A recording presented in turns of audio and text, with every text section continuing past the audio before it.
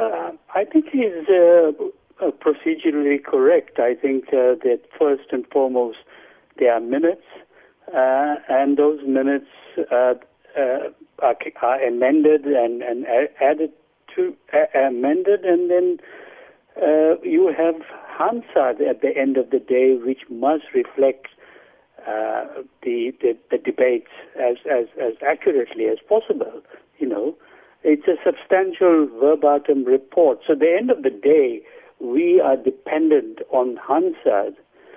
So the secretary is right. You have to read the minutes in relationship to the Hansard, because at the end of the day, for the record, public record, the Hansard is most important.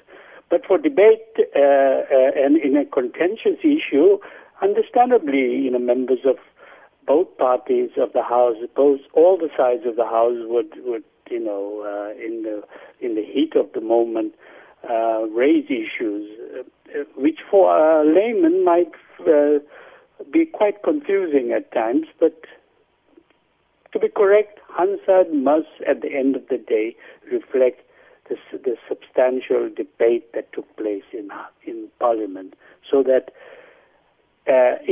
historians, but also citizens at the end of the day, can refer to that and raise issues with the members of Parliament or write into Parliament around any issue that is raised in Parliament. So, no, I agree that the Secretary is right. The minutes must be read in relationship to the Hansard.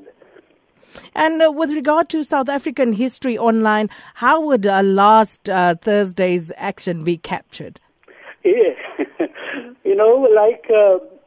Like most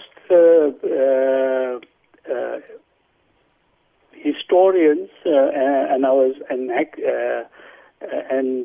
we depend firstly on the people on the ground. We depend on what Hansard says, what is recorded, what in the public media, so at the end of the day, you take all of these and you make an assessment.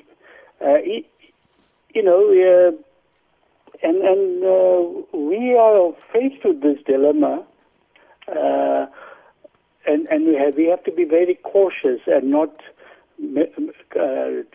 jump to conclusions when history is. We are at the cold face of history. We will need to be able to stand back and say, now, why is this debate at the moment so acrimonious and so important also? We are experiencing a new type of understanding what is happening in Parliament. There is a great deal of interest, and you're having these debates, but you need to stand back and analyze this debate in relationship to what has happened in the last 2 to 3 years, and in this particular case, the issue of the President and his accountability to Parliament. So yes, we have to be very cautious and not take sides or make rash decisions about what we put on.